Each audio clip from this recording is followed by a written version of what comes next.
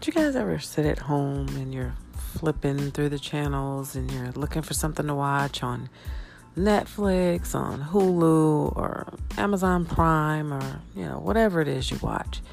You're flipping, you look at some films, you see some urban films, you see some Asian films. Like, do you guys ever feel guilty not watching the black film?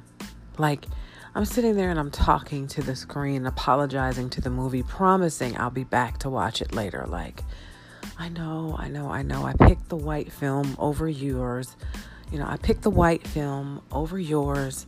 And yeah, I know it was even $1 more. But I promise you I'm going to watch you later. I'm just not in the mood for anything that heavy. We're not even going steady. It's like I feel like I owe it an explanation because it's a black film and I'm bypassing it to watch some white girls chase down dates for a wedding because I just wanted to see something stupid and fun.